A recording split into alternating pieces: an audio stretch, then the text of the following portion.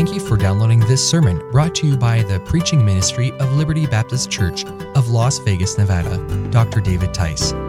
For more sermons in both audio and video format, we encourage you to visit experienceliberty.com. Also, for a word of encouragement, insight, and biblical inspiration, follow Pastor David Tice's blog at davidtice.com. So without further ado, let's open our hearts to the Word of God.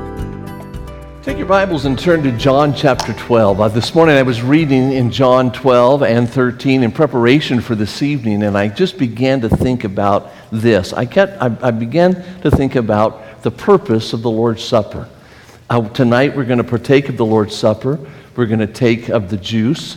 We're going to take of the bread. We're going to remember His broken body. We're going to remember His shed blood. But as I was preparing for this, I was thinking, man, what's the purpose? What is the reason that we do this? Again, to remember, but what are we supposed to remember? And then I just began to read the story of Jesus. This supper, the first time this took place, Jesus has come into Jerusalem. He's riding on a donkey. And people are bowing before Him, and they're saying, Hosanna, which means save us now. They're calling Him the Son of David. They're recognizing Him as the King of Israel. They're recognizing Him as the King of Kings. They know, because of prophecy, that one day that King will reign in Jerusalem. That they know that He is going to be the Son of David. They're anticipating the fact that He is now coming in. They've been praying for deliverance from Roman occupation. Now the one who has been declared the Messiah, the one who everybody's been whispering about and some have been screaming about, is coming into Jerusalem. It's the time of the Passover. This is a time of deliverance. He's coming in. Jesus rides in and He allows them. In fact, when the Pharisees say, stop them, they're saying, Hosanna, they're calling you the Son of David. They're recognizing you as the King of Israel. They're recognizing you as the Messiah. Stop them. Jesus responds to them, if they would not cry out, the stones would cry out. Man, this is an exciting time. You've got to understand that His disciples are thinking, He is here, this is where He's going to reign, and He's probably going to set up the kingdom. He's in this place. This is where He is. The disciples are excited. The Pharisees are freaked out because they can't keep people from worshiping Him. Look at verse 17. The people, therefore, that was with Him when He called Lazarus out of the grave and raised him from the dead, bear record that Jesus had risen, or had brought Lazarus back from the grave. For this cause the people also met Him, for they heard that He had done this miracle. Look what the Pharisees say. The Pharisees therefore said amongst themselves, perceive ye how ye prevail nothing. You can't do anything to stop this guy. This guy is moving forward. You can't stop him. Behold, the world has gone after him. All those in leadership were upset and freaked out, and they're going to the Roman government saying, you've got to stop him. We can't stop him. Everything we can do, we're trying to do, but we can't stop him. But now all of that's taking place. He's marching to the temple, the place where He will reign.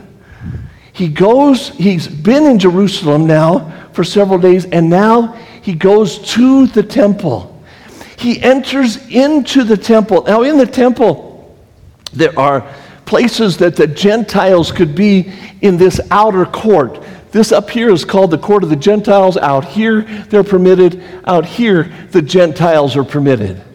But once you go through here, you can't go in here. This is the women's court, and then beyond here is the court that only the Israelites could go to. It's the court of Israel. You had to be an Israelite. At a certain point, you couldn't go up to here because this was a holy place. And then this is the Holy of Holies. This is where many believe that Jesus is the Messiah is going to rule and reign forever. You've got to picture what's taking place. Jesus has entered in. He's been declared the Messiah. He has said to others, if they stop crying out, then the rocks are going to cry out. He's accepting their praise. He's not telling them, don't tell anybody like he was earlier. He's saying, yeah, go ahead and shout it. Go ahead and say it. Go ahead and proclaim it, because I am the Messiah. He enters in, and now he's in the temple. He's in the temple where the God of gods will reign for 1,000 years. He goes through here. He's up into this area, and when he gets here, when he's at this spot, understand this, a few feet away from the Holy of Holies, where he will be King of Kings and Lord of Lords, ruling on this planet for 1,000 years. Can you imagine the anticipation that the disciples have? But look at verse 20. Verse 20, the Bible says this, and there were certain Greeks among them that came up to worship at the feast. Those Greeks were not allowed to be where Jesus was. He was in the inner court of the Israelites. He was heading towards the Holy of Holies. But there were at least two Greeks outside. They couldn't get to where Jesus was, and they wanted Jesus. They wanted Jesus. And so they approached one of his disciples, Philip, the Bible says. The same came therefore to Philip, which was of Bethsaida of Galilee. They knew him from Galilee. The Bible says, and they desired him, saying, Sir, we would see Jesus. We want to see Jesus. Well, they can't go where Jesus is, so they asked the disciples to go get Jesus. The Bible says, and Philip cometh and telleth Andrew, hey, these Greeks, these guys, these Gentiles, they want to see Jesus, and I know them, and what do you think? The Bible says, and Andrew, remember Andrew's the one that brought Peter? Andrew's always bringing people to Jesus, or bringing Jesus to people. The Bible says, and again, Andrew and Philip tell Jesus. Picture this. He's 20 feet away from the place where he could be declared King of Kings and Lord of Lords. This is a decision-making point. Humanly speaking, a decision-making point for Jesus. If Jesus says, no, I'm going to ascend to the throne, I'm going into the Holy of Holies, and he had the right to walk in there and declare himself as king. But if he did, you don't get to go to heaven. If he does, you don't even get to be born. If he does, there's no hope for the Gentiles. He could establish the kingdom of Israel, but there's no hope for you. And if you do get born 2,000 years later, you die in your sin. He had to make a choice at that point, right there, where the glory was there, where his glory could have been manifest. And we know that he could do that because he transfigured before them. Right there, there's a deciding point. And listen, at that point, Jesus decided to die. Wow. Jesus decided to die. Why do we partake of the Lord's Supper?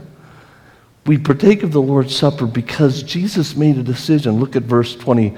Look at verse 24. The Bible says, and Jesus answered them, saying, the hour is come that the Son of Man should be glorified. I want you to know that we partake of the Lord's Supper because we remember the compassion of Christ. We remember the fact that he who could have ascended decided to instead die. Look at verse 24. It'll be on the screen. He said, verily I say unto you, except a corn of wheat fall into the ground and die, it abideth alone, but if it die, it bringeth forth much fruit. Do you see the thinking? Do you see Jesus? There he is standing there in the courtroom. There he is standing just feet away. He doesn't have to die. He's God in human flesh. He doesn't have to do this. And he says, no, except a corn of wheat fall into the ground and die, it abides alone. It'll just be me. But if it die, it bringeth forth much fruit. At this moment, he chose to die because he loves you. That's an amazing thing. He chose, Rob, to love you instead of going, and loving you, Rachel, meant dying. It meant dying. That's what it meant, Noel. He's standing there, feet from glory, and he said, no, I want Noel in heaven. I want you to go to heaven. Stan, I want you to go to heaven. Mike, I want you to go to heaven. I want you to go to heaven. And if I go there, I'll abide alone. But if I fall into the ground and I die, then I'm going to bring forth fruit. And you're the fruit that he was talking about. You say, well, somebody told me it was a little fruity, but that's the reality of what Jesus did. He suffered for you. This was a choice that he made. I'm just astonished when I look at that and I think of what he did. Then the Bible says this. This story goes on. Look in chapter 13. The Bible tells us this, that they enter, the disciples enter into the upper room. And they're going to talk. The Bible says they had, in other places, the Bible tells us that they were having a discussion about who was the greatest, who's going to be the greatest in the kingdom. They still don't understand what Jesus has done. In fact, they were probably scratching their heads saying, why didn't he just go? Why didn't he declare himself? Why didn't he just do it? So he leaves there. He goes into an upper room and he announces to them that he's going to die. And they're so wrapped up with who's going to be the greatest, who's going to be what. They're fussing with each other. Now again, what are we remembering? We're remembering his compassion and the fact that he chose to die over the glory. And then we're remembering this, that as he goes in chapter 13, the Bible says this, now, before the feast of the Passover, when Jesus knew that his hour was come, in verse 1 of chapter 13, that he should depart from this world unto the Father, and having loved his own which were in the world, he loved them unto the end. The supper being ended, the devil having now put into the heart of Judas Iscariot, Simon's son, to betray him. He knows all this is taking place. Jesus, knowing that the Father had given all things into his hands and that he was come from God and went to God, he knew that this was going to happen. He rises, so he knows who he is, understand? He rises from the supper, and John doesn't tell us this, but we learn this from Luke and we learn this from Matthew, that they were all arguing about who's the greatest. He rises from the supper, and he laid apart his garments. And he took a towel, and he girded himself as a servant would do. He takes his coat off, and he goes to them that are looking at what he is doing. What's he doing? And he bows down before them with a towel in his hand. It is such a mind-blowing thing to have the God of the universe bowing before you. Even if they didn't understand who Jesus was completely, to have this one, the Master, bow before you and take your feet and begin to wash your feet like a common servant. Jesus bows before them. And it also blows my mind that part of them was Judas. He begins to wash their feet. After that, he had poured water into a basin. He began to wash the disciples' feet and to wipe them with the towel wherewith he was girded. Then cometh he to Simon Peter, and Peter saith unto him, Lord, dost thou wash my feet? And Jesus answered and said unto him, What I do thou knowest not now, but thou shalt know hereafter. Peter said unto him, Thou shalt never wash my feet. And Jesus answered him and said, If I wash thee not, thou hast no part with me.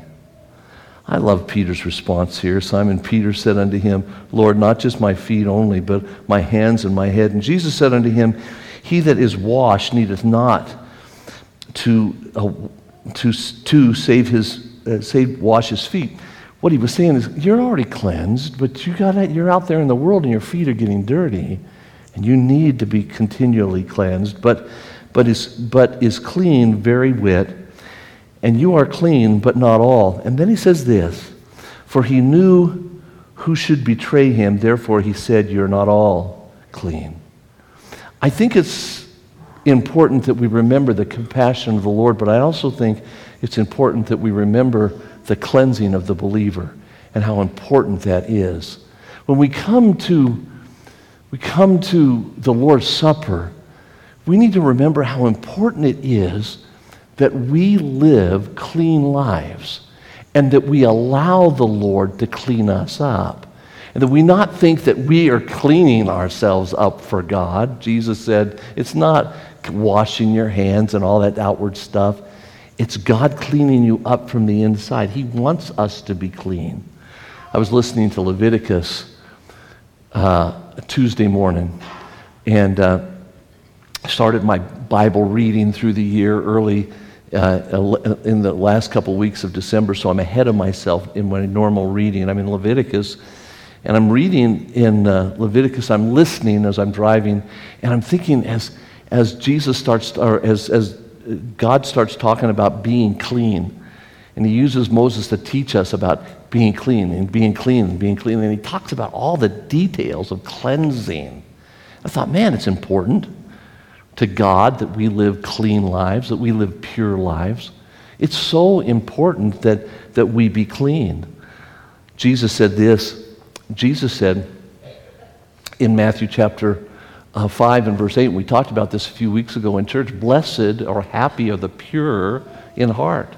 God wants us to be pure, not just outwardly, but in our heart. They're going to see God.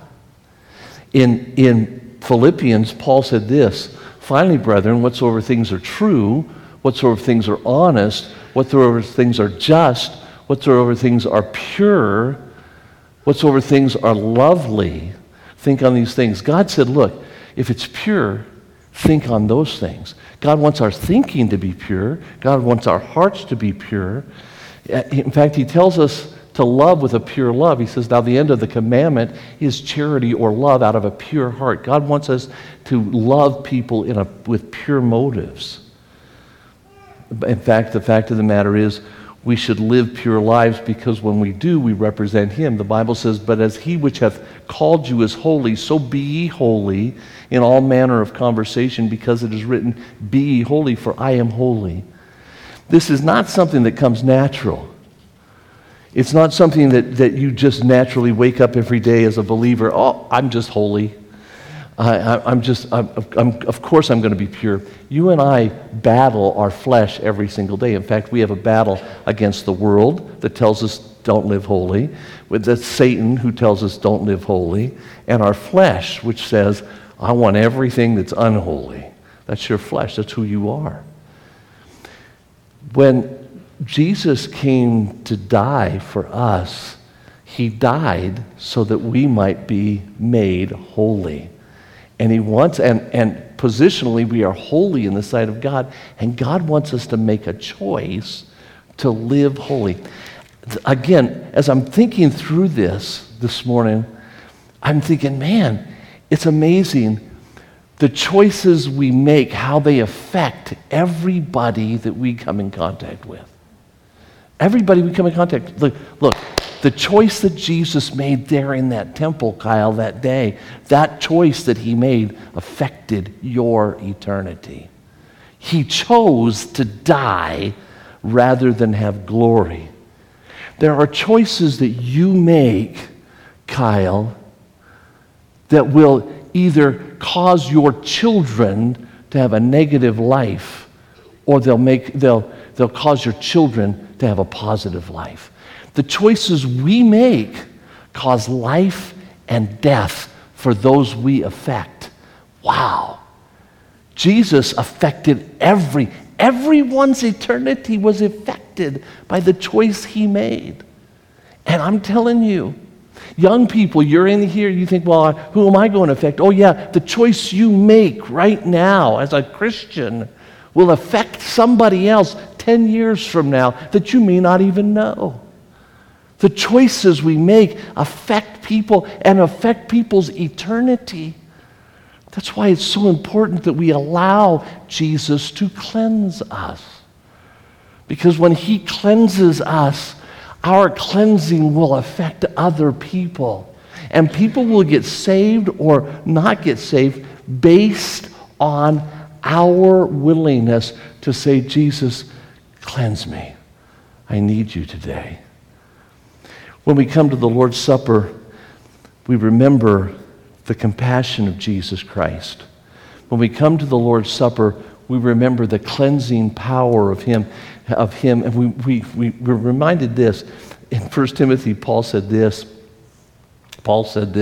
keep yourself pure. Make a decision to keep yourself pure. When we talk about the Lord's Supper, this is a time, he says, look, before you partake tonight, examine yourself. Make sure you're right with God. Make sure that you're pure before you partake of this. You say, well, how do I get pure? What do I do? It's very simple. John said this, if we confess our sin, he's faithful and just to forgive us our sin and to cleanse us from all unrighteousness. So the Lord's Supper is a time of purification. It's a time we come to God and we say, God, I want to be pure. God, you know I did this and I said this and I went there and I did that and I confess that to you. And I pray you'll take it out of my life. I have a hard time getting it out of my life myself. I pray you'll take it out of my life and make me pure. I confess it to you. If we confess our sin, he's faithful and just to forgive us our sin and to cleanse us from all unrighteousness, and we're pure before him.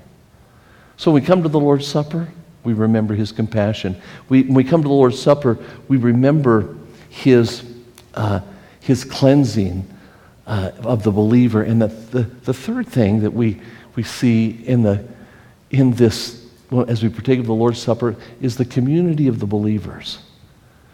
He says to them, I want you to partake of this.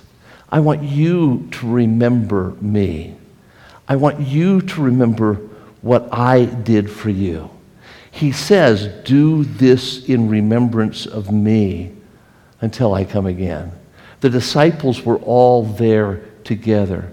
In fact, he said, look, what I've done tonight, I want you to do, and I want you to serve one another. He says this in verses 12 through 15. So after he had washed their feet and taken their garments and was set down again, he said unto them, know ye what I have done to you? Do you realize what I've just done? You call me Master and Lord, and you say, well, that's who I am, for so I am. If I then be your Lord and your Master, and I've washed your feet, ye also ought to wash one another's feet. For so I have given you an example that you should do as I have done. Some denominations have made this into another ordinance, washing feet. And I'm not so sure that that's not a good idea, because it's a pretty humbling thing to wash somebody's stinky feet, especially in our day, because our shoes wrap around our feet and all day long. It's just not a pleasant thought at all. At least back then they were in sandals. You had open air. But the point here is this. It's not necessarily the washing of feet. It's the serving. That you're not great in the kingdom of God because somebody's serving you. You're great in the kingdom of God when you learn to serve others. And Jesus said, look, you need to understand this thing of my blood and my body that is given for you is given so that you could be one, serving one another. When we, in just a minute, pass out the elements, there's a way that we do that. What do? We pray for it, and then the deacons and the leaders distribute it to each one of you. And then they come and they serve one another, and then they hand it to me, and I serve them, and then one of them will serve me, so that everyone in this room is serving one another.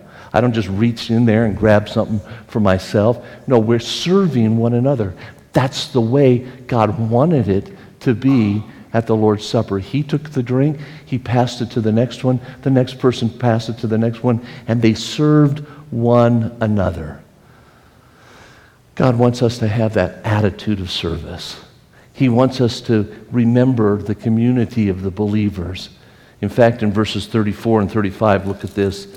He ends, in the midst of this conversation, he says this, "A new commandment I give unto you." And what is that? That you love one another as I have loved you.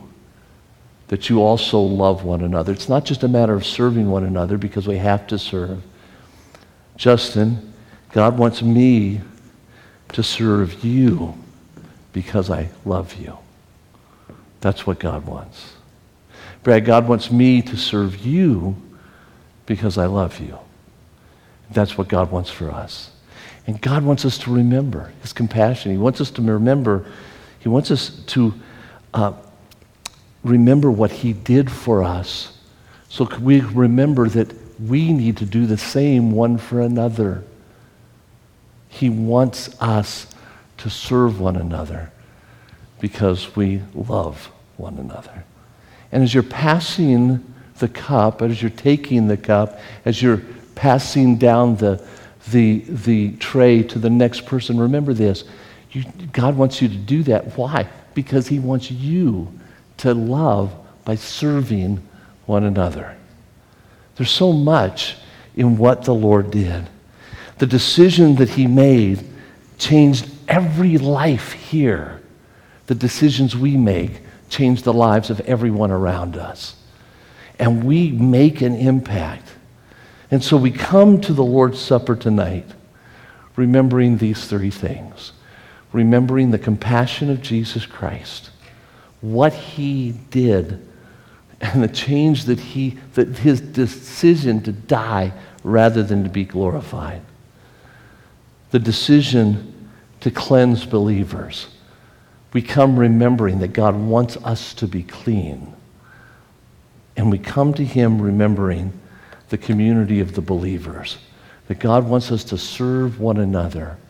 And if we live that way, listen, if we live this way, with his compassion, with his cleansing, and within the community serving one another, if we live this way in 2024, wow, what God will do through us will be absolutely amazing.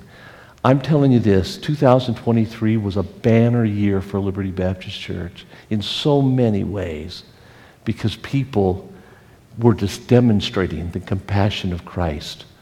People allowed God, the Lord Jesus Christ, to cleanse them. And this church worked as a community like we did on the Christmas experience in reaching brothers and sisters so that God has increased this body. And we're just beginning to see all that God wants to do as we continue to live in his compassion, his cleansing, and his community. Let's go to the Lord right now and just say, Lord, cleanse us. And just individually, take time to be totally right with the Lord. Father, thank you for the truth of your word. Lord Jesus, thank you for not going into the Holy of Holies. Thank you for waiting to go to the cross. Thank you for being willing to wait for us, to wait on us, to suffer hell on the cross, separation from the Father, so that we could be united with him and so that we could call you our brother and our friend. Thank you for all that you've done for us. We worship you. We confess to you our arrogance, our selfishness, our self-centeredness. And we want you to know we love you and are so thankful for what you did so we could have eternal life.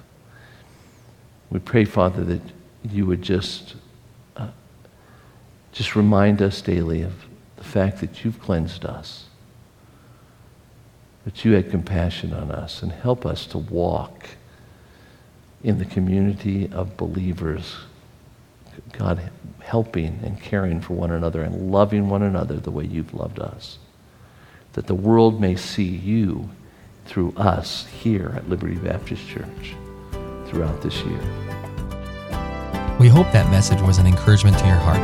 Now, for weekly updates and for information about Liberty Baptist Church, be sure to follow us on Twitter and like us on Facebook at LBC of Las Vegas. Well, that's it for today. Thanks again for listening. Until next time, God bless.